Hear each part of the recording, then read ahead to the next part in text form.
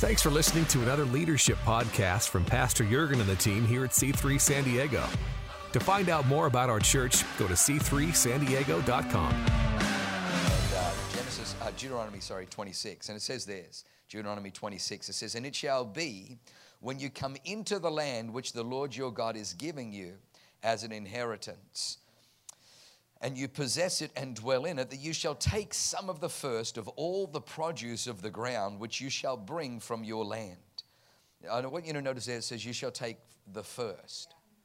You shall take the first. Not what's left over, not once you've kind of gone through the ledger and deducted what it cost you and, what it cost you to set up your home. And if there's anything left, then give that. It says bring the first. Bring the first. You always know where God is in your life by what you do with the first. You'll always know where God is in your life by what you do with the tithe. Jesus says, these people honor me with their lips, but their hearts are far from me. Don't ever think that honor is just lip service. The Pharisees honored God with their lips. They publicly honored God with their lips. Jesus says, they honor me with their lips, but their heart is far from me. And your actions reveal your heart. Your actions reveal your heart. And so you shall take some of the first of all the produce of the ground which you shall bring from your land that the Lord your God is giving you, and put it in a basket and go to the place where the Lord your God chooses to make his name abide. And you shall go to the one who is priest in those days and say to him, I declare today to the Lord your God that I have come to the country which the Lord swore to our fathers to give us. Then the priest shall take the basket out of your hand and set it down before the altar of the Lord your God. And you shall answer and say before the Lord your God, my father was a Syrian about to perish, and he went down to Egypt and dwelt there, few in number. And there he became a nation, great, mighty, and populous. But the Egyptians mistreated us, afflicted us, and laid hard bondage on us. Then we cried out to the Lord God of our fathers, and the Lord heard our voice, and he looked on our affliction and our labor and our oppression. So the Lord brought us out of Egypt with a mighty hand and with an outstretched arm, with great terror, with signs and wonders. And he has brought us to this place and has given us this land, a land flowing with milk and honey. And now behold, I have brought the first fruits of the land, which you, O Lord, have given me. Then you shall set it before the Lord your God and worship the Lord your God. So you shall rejoice in every good thing which the Lord your God has given to you and to your house, and you and the Levite and the stranger who is among you. And it goes on.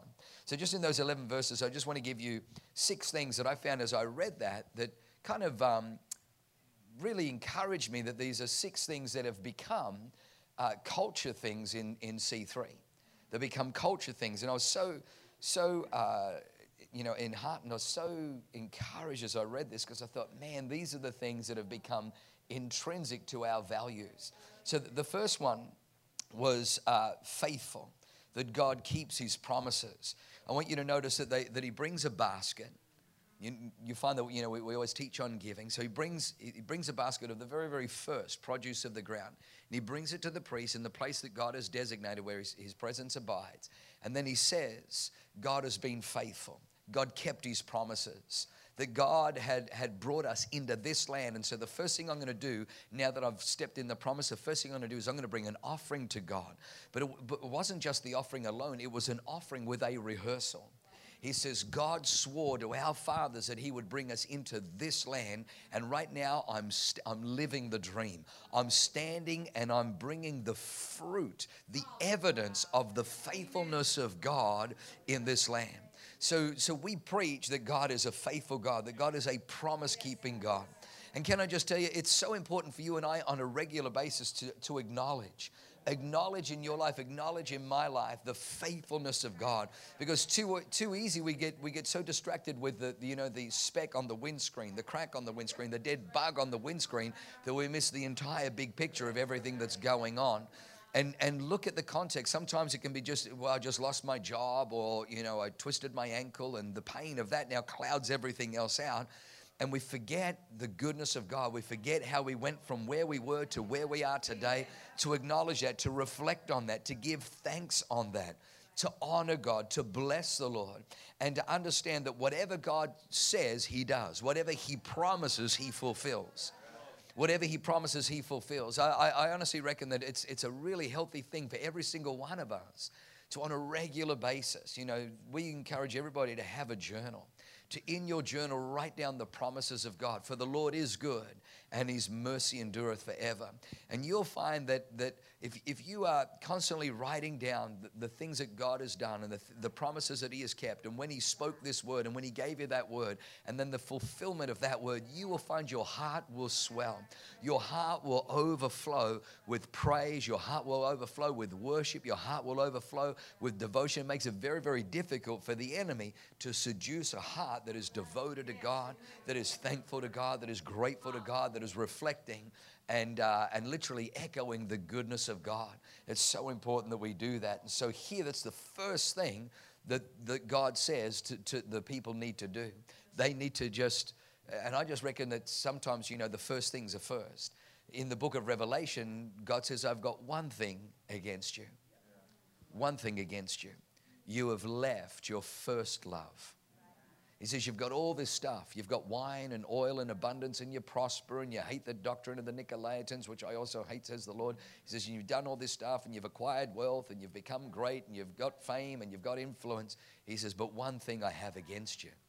You've left your first love. And it's so easy to get caught up in all the busyness, in all the trappings, in all the doings, in all the taking of ground, in all the binding of devils, in all the getting into the schools in, East County, and the assembling of teams, and in the, going through the line items and the production and making sure I've got a spirit of excellence. And it's so easy to get into all of that and leave your first love.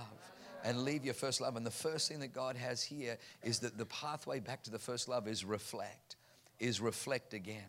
I found, whether it's my relationship with God, whether it's my relationship with my spouse, or even my relationship with my kids, it's very, very hard for you to stay angry. When I remember my little one, when they were born, the first moment they were born, you forget about everything else. When the dog is chewing on a toy and you want to, it was a toy, and now it was actually my shoe, and it's a toy, or it's one of my, and you want to, and then you remember as a little pup when you rescued that thing, and you're like, okay, I don't want to kill it just now, and it's just so important, so important. I've found that 25 years of marriage to beautiful Pastor Leanne, it's made it easier. It's so much easier. Like I'll hear a song on the radio, and I'll remember my little 16-year-old at 21 Taylor Road, Albion Park, and me riding my little push bike, to go and, spend the afternoon with her and buy her a little Bounty bar, which was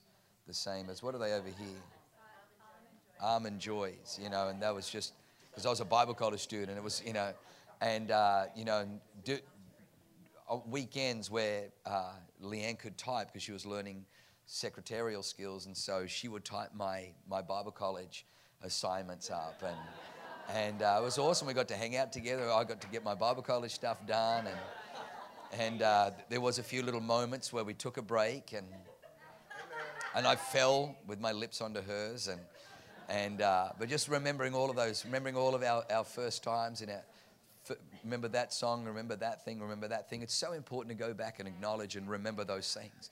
So just understand that if in the book of Revelation, if a church could have this incredible fame and incredible success and yet lose or leave, it doesn't even say lose, it says they left their first love. And sometimes you don't even realize that you've left it. Oh my gosh, where did I leave you don't even realize you left it. You're just so busy, so distracted with other things. Martha was distracted with much serving. But Mary sat at the feet of Jesus, and Jesus said, Martha, Martha, Marcia, Marcia, Marcia. And you are troubled about many things, but Mary has chosen what is best right now, to again just sit and get your heart right with God. Very, very important. So that's number one. Number two, I love this one, strength. So the first one is faithfulness. Strength is developed in difficulty. Have a look what it says. It says when he brings it and he meditates on God, in verse 5, he says, and you shall answer and say before the Lord your God, my father was a Syrian about to perish, and he went down to Egypt and dwelt there, few in number. In fact, there was 70 Israelites that went down to Egypt. Remember, Joseph went down first, and then because of the severity of the famine, the whole family came down, and there were 70 of them all together. 70 went down to Egypt, and the Bible says they were few in number, there they became, or he became, a nation, great, mighty, and populous. Now I thought, isn't that interesting? There they became a great nation. They became a great nation in a place that was difficult, in a place where they were foreigners, in a place where they were strangers, in a place where they were afflicted, in a place where they were made slaves, in a place where they took their children and threw them into the river, in a place of oppression, in a place of persecution, in a place of affliction, in a place of difficulty. That's the place where they grew and became a mighty nation. You know, I love the fact that we don't preach a sugar-coated Christianity.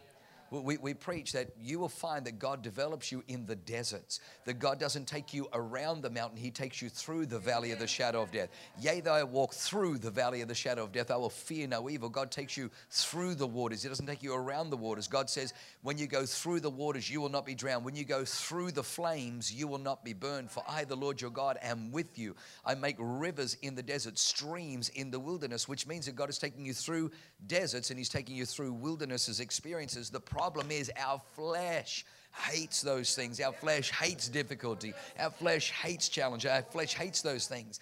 But I found that it was my formative years anyway. Those first years in ministry in New Zealand, that prayer wasn't just a nice thing to do. Prayer wasn't just, supporting my pastor. Well, pastor's got a prayer meeting, so I'll turn up to the prayer meeting. It's the right thing to do. I found that if I didn't pray, I didn't eat. I found if I didn't pray, so I had to learn how to pray. And then I learned that prayer wasn't just, saying, nice little words into the sky. That prayer was warfare, that God responded to prayer. But it wasn't the prayer of sincerity.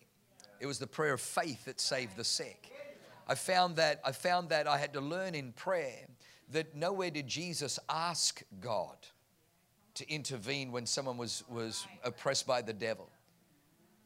You never find Jesus saying, Father, I pray that if it be thy will that this lady who's been bent over for 18 years by Satan, Lord, we just ask that you, nowhere, He just says, woman, thou art loosed.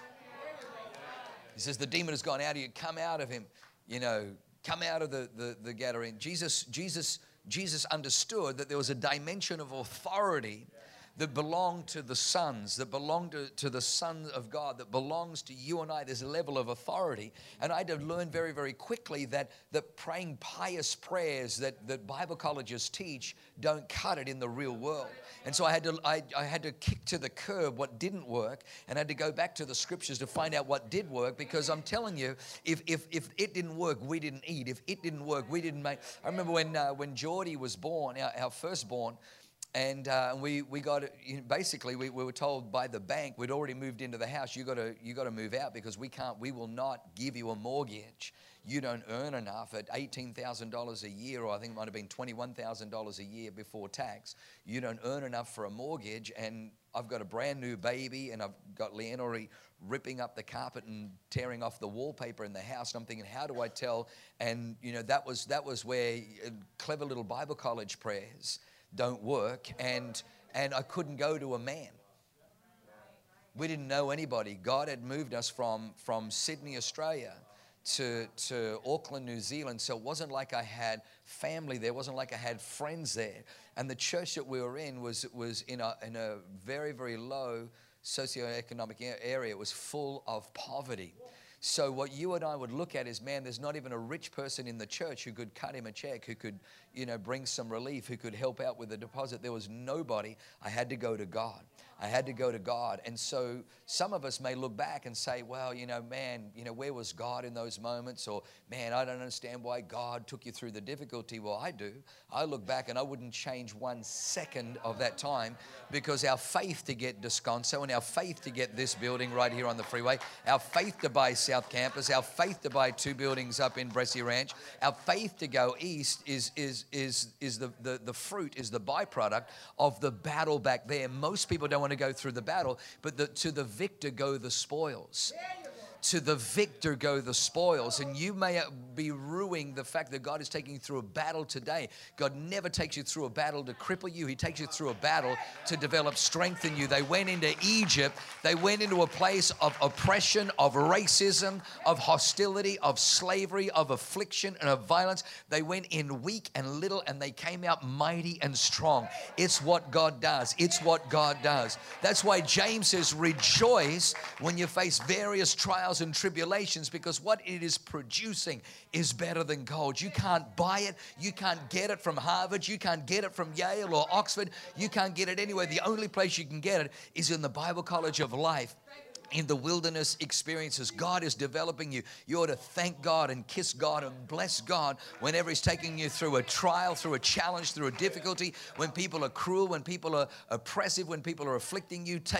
Rejoice, because God is putting strength on the inside of you. Strength is never developed on the couch. How did you win the gold medal? Well, I sat on my sofa eating corn chips, binge watching Netflix. There's not one gold medalist that binge watched on Netflix eating corn chips on the sofa that stood on the dais saying, this is how I won the gold medal. They all went through difficulty. Somebody say amen. Oh, all right. Number three, He is a God of deliverance. The Bible says, have a look in verse 6. It says, but the Egyptians mistreated us, afflicted us, and laid hard bondage on us. Then we cried out to the Lord, verse 7, the God of our fathers. And the Lord heard our voice and looked on our affliction and our labor and our oppression. So the Lord brought us out of Egypt with a mighty hand, with an outstretched arm, with terror and with signs and wonders. God is a God of deliverance. God is a delivering God. You know, the Bible says that in John 10:10 that the thief comes to kill, steal, and destroy. So you're always going to find that there is a power at work in the earth, in your world, in our world. Jesus was describing the atmosphere. Jesus was describing more than the culture. He was describing the spiritual influence behind the culture. He says, the thief cometh to steal, to kill, and to destroy. You'll find that theft, you'll find that murder, and you'll find that affliction, nobody has to teach. It's just prevalent. It's just present in our culture. It's just present all around the world. He says, but I've come that you may have life and life more abundantly. And so you will find that there are seasons where the enemy comes in like a flood, but the Spirit of the Lord always lifts up a standard against him. And what I've found is that what we teach is normal in the kingdom is prosperity. Normal in the kingdom is blessing. Normal in the kingdom is that you have a great marriage, you have a great family, that you walk in divine health, that you walk in favor. That's the normal place. Now, if that's not happening, then there are demonic forces that kill, steal, and destroy that you need to understand. There's some stuff I've got to take care of. There's some stuff I've got to deal with. There's some prayer and some fasting I need to do to deal with this stuff, because that's God's normal. God's normal is for you to prosper. God's normal for you is to be the head, not the tail. God's normal for you is for you to abound. God's normal for you is to flourish. God's normal is for you to increase. God's normal is for you to have peace. God's normal for you is to have great marriage, great relationships, great friendships. When those things aren't present, there is something busted. There can be something busted around you. There can be something busted within you. Because, you know, we're our mama and papa's sons and daughters. So don't ever think that you and I don't carry the dysfunctions of the previous generations. The things that put ceilings over their lives are resident on the inside of you. And we believe that God is a God of deliverance. I can't tell you how many times. I mean, I got deliverance again this year with Mikey Connell. You know, with some encouragement from my beautiful bride. She's like, you really need to get this dealt with. I'm like, what? I don't know if I want to get that dealt with. And she's like, you got to. And so I asked Mike to pray for me and got delivered again. I'm like, man, I'm the pastor. I'm 50 years of age and I'm still getting delivered from stuff. And, you know, and God's like, well, I just thought I'd go light this year. And it's like, what the heck? And but it's so important. I don't want anything. I don't want anything living in me that came down generationally that is going to put a ceiling. Because when I look at where they went, your job and my job is to stand on the previous generation's shoulders, to see further, to do greater, but understand the very, very things that put ceilings over them are resident and evident inside of us. You got to deal with it. You got to deal with it. Adam and Eve, the first thing they did was they hid stuff. They sewed fig leaves together. We have become very proficient. 6,000 years of human history, we've become brilliant at turning fig leaves into fake facades. Oh, blessed and highly favored, Pastor. We can wear all kinds of, outer garments and make things look more rosy, and we can spray paint stuff and don't do it. Don't do it. Go for authenticity. God wants to deliver you. God wants to deliver you. God wants to deliver you. And then it says this, number 4, is that God doesn't just deliver you from, He takes you to. He doesn't just deliver. They said the Lord delivered us from the oppressor. He delivered us from slavery. He delivered us from Egypt, but He took us to a land flowing with milk and honey.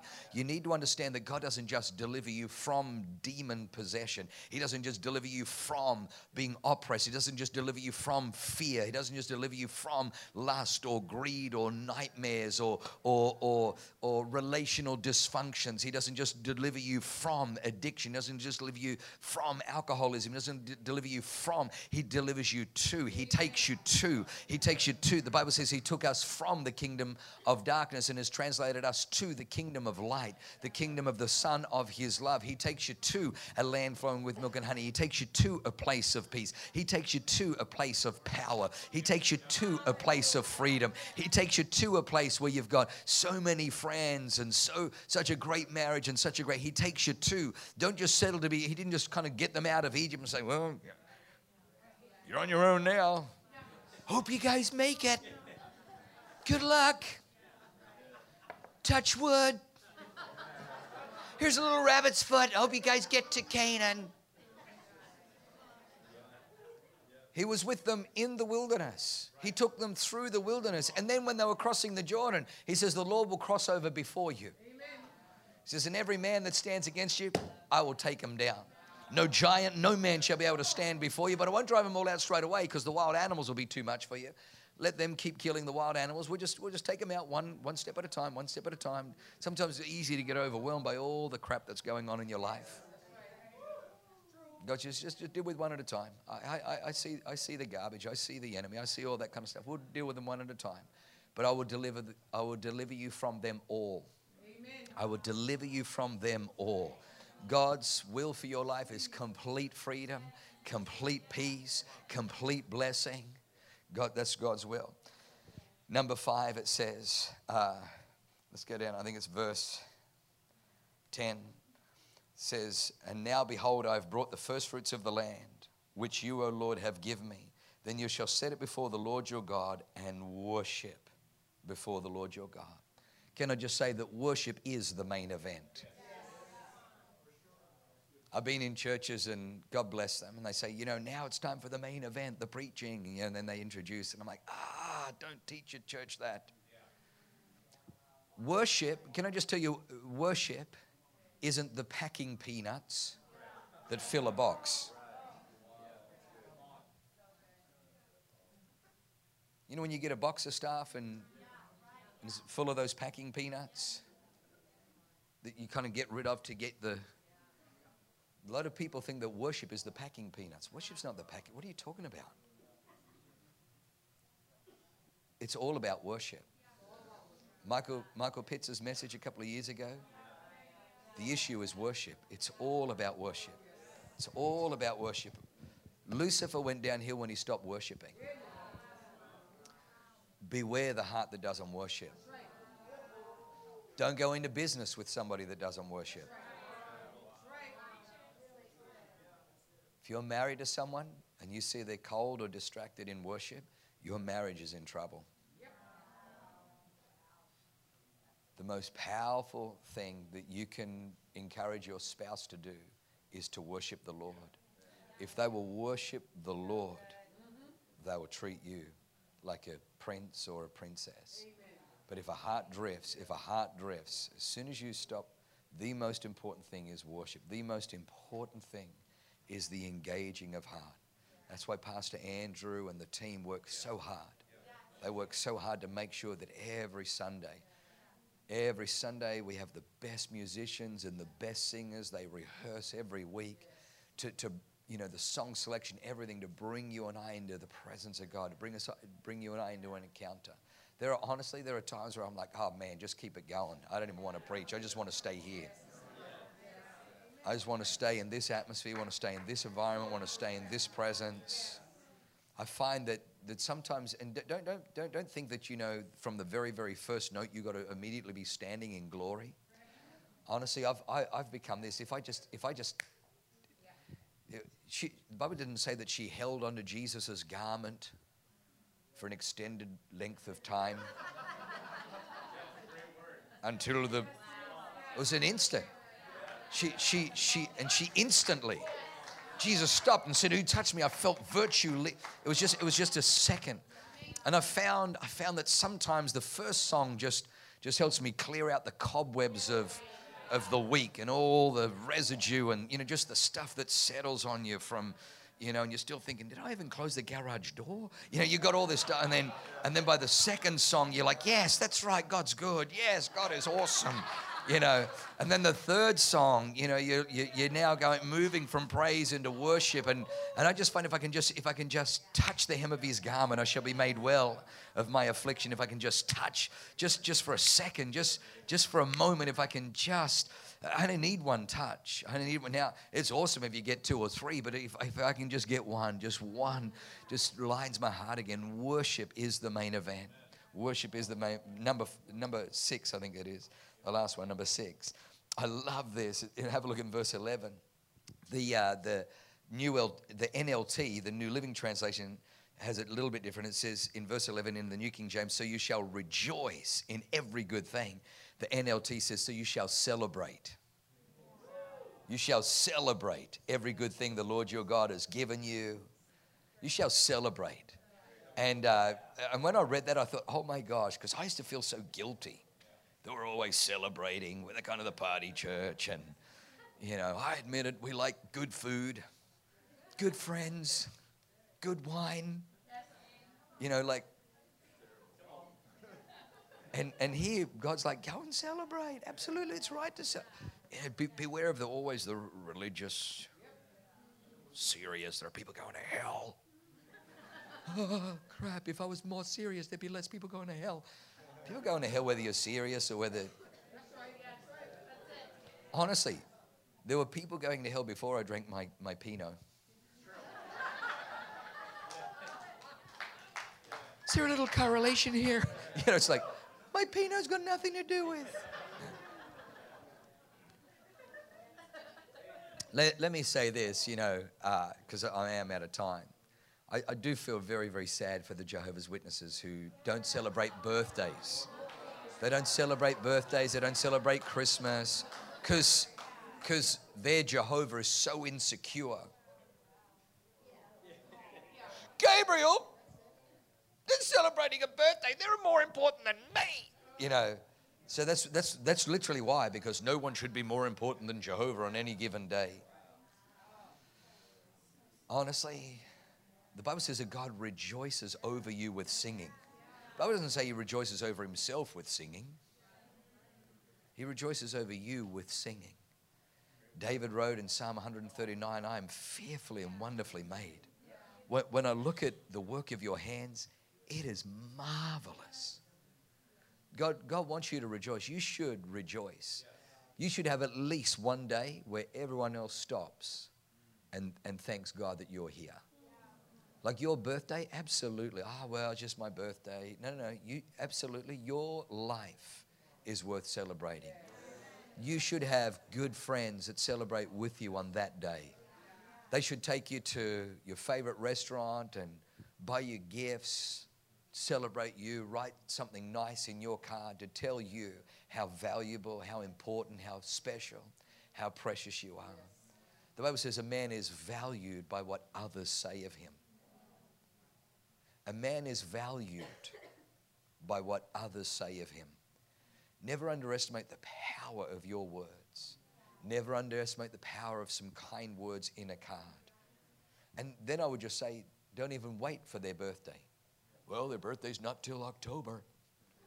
I guess I'll wait till then. Write a card, write a note. tell somebody. But celebrate on a regular basis. The world is looking for life. Sadly, they look for life in things that make them die. They think that what happens in Vegas stays in Vegas. They carry it with them. The guilt, the hangover of guilt and shame follows them afterwards. The world thinks it's in drugs or it's in something illicit or whatever.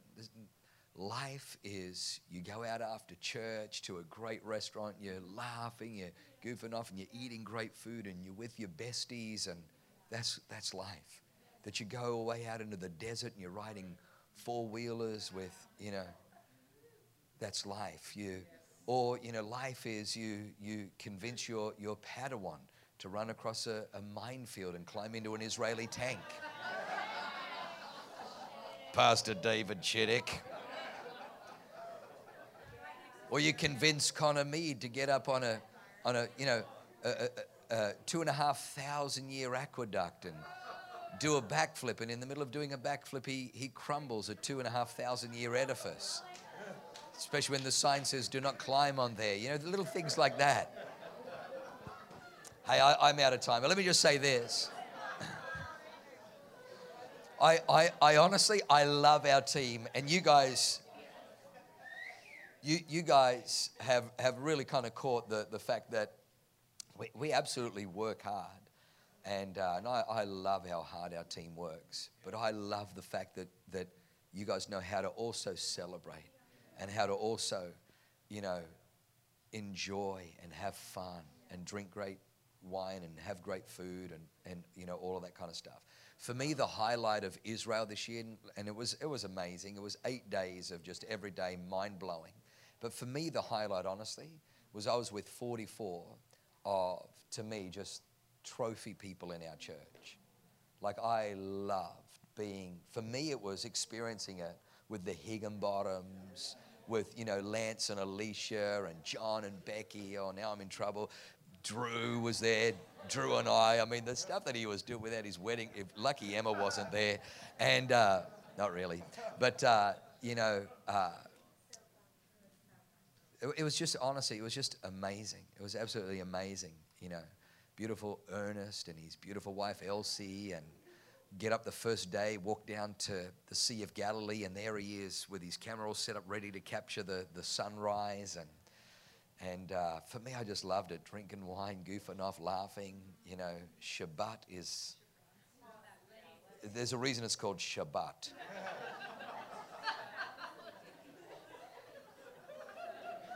You couldn't get coffee on Shabbat. I'm like, why can't you get coffee? And there's a woman here grinding, but that's not work. But pushing a button to make an espresso is work, because the Bible says in Leviticus, thou shalt not light a fire on the Sabbath. And pushing a button, that's why they don't drive on the Sabbath, because, it takes a spark to ignite the fuel, and so they don't drive. It's Shabbat. And I'm walking around going, this is Shabbat, all right.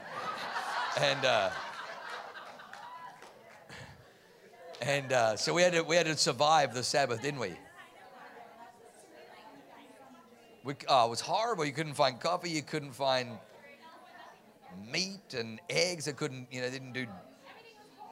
Everything was cold. It was horrible. Anyway, so we got through Shabbat, which is meant to be, the day where everything stops and you worship the Lord. It was like the day of the week. And we couldn't wait for Shabbat to be over so we could, coffee! Woo-woo! And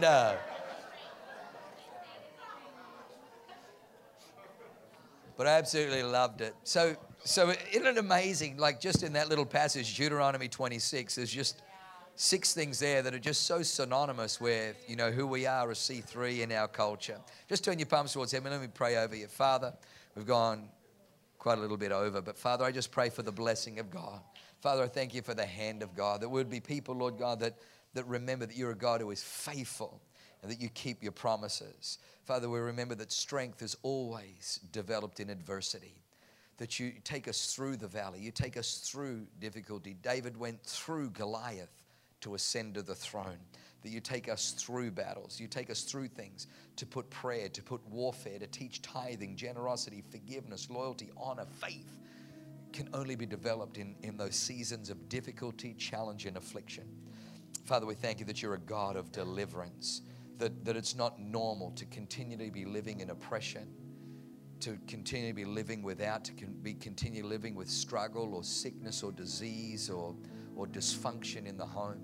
That's not normal. That's not normal. That you're a God of deliverance. You deliver us from. You take us to a land flowing with milk and honey. Take us to a place of peace. Father, and I thank you, Lord God, that worship isn't the packing peanuts, that it is the main event. It is the treasure trove. That we were created to worship you. And Father, we love to worship you. And Father, I thank you, Lord God, for a team that knows how to celebrate. The team that knows how to celebrate. And I pray, Father God, that we would see it as a value to learn what it is to be a good friend. We know that our friendships are a direct result of our ability to be a good friend. If we don't learn, if we don't master the skills and the craft of being a good friend, we'll find ourselves very, very lonely. We can be busy doing things for God, but we can be so lonely because we've never cultivated great friendships. I pray, Father, every single person in this room today their lives would just be filled with laughter, the best friends, the best fun, the best outings, the best times, the best celebrations on their birthdays. That again, just like you, Lord Jesus, we would be accused. We would be accused of that C3 church. Oh, they're the party church. They're always hanging out with the wine bibbers, the tax collectors, and the drunkards. I don't know if I want to hang out with the IRS just quietly, so scratch that. But, but Father, bless these beautiful people, I pray in Jesus' name. Amen. Amen.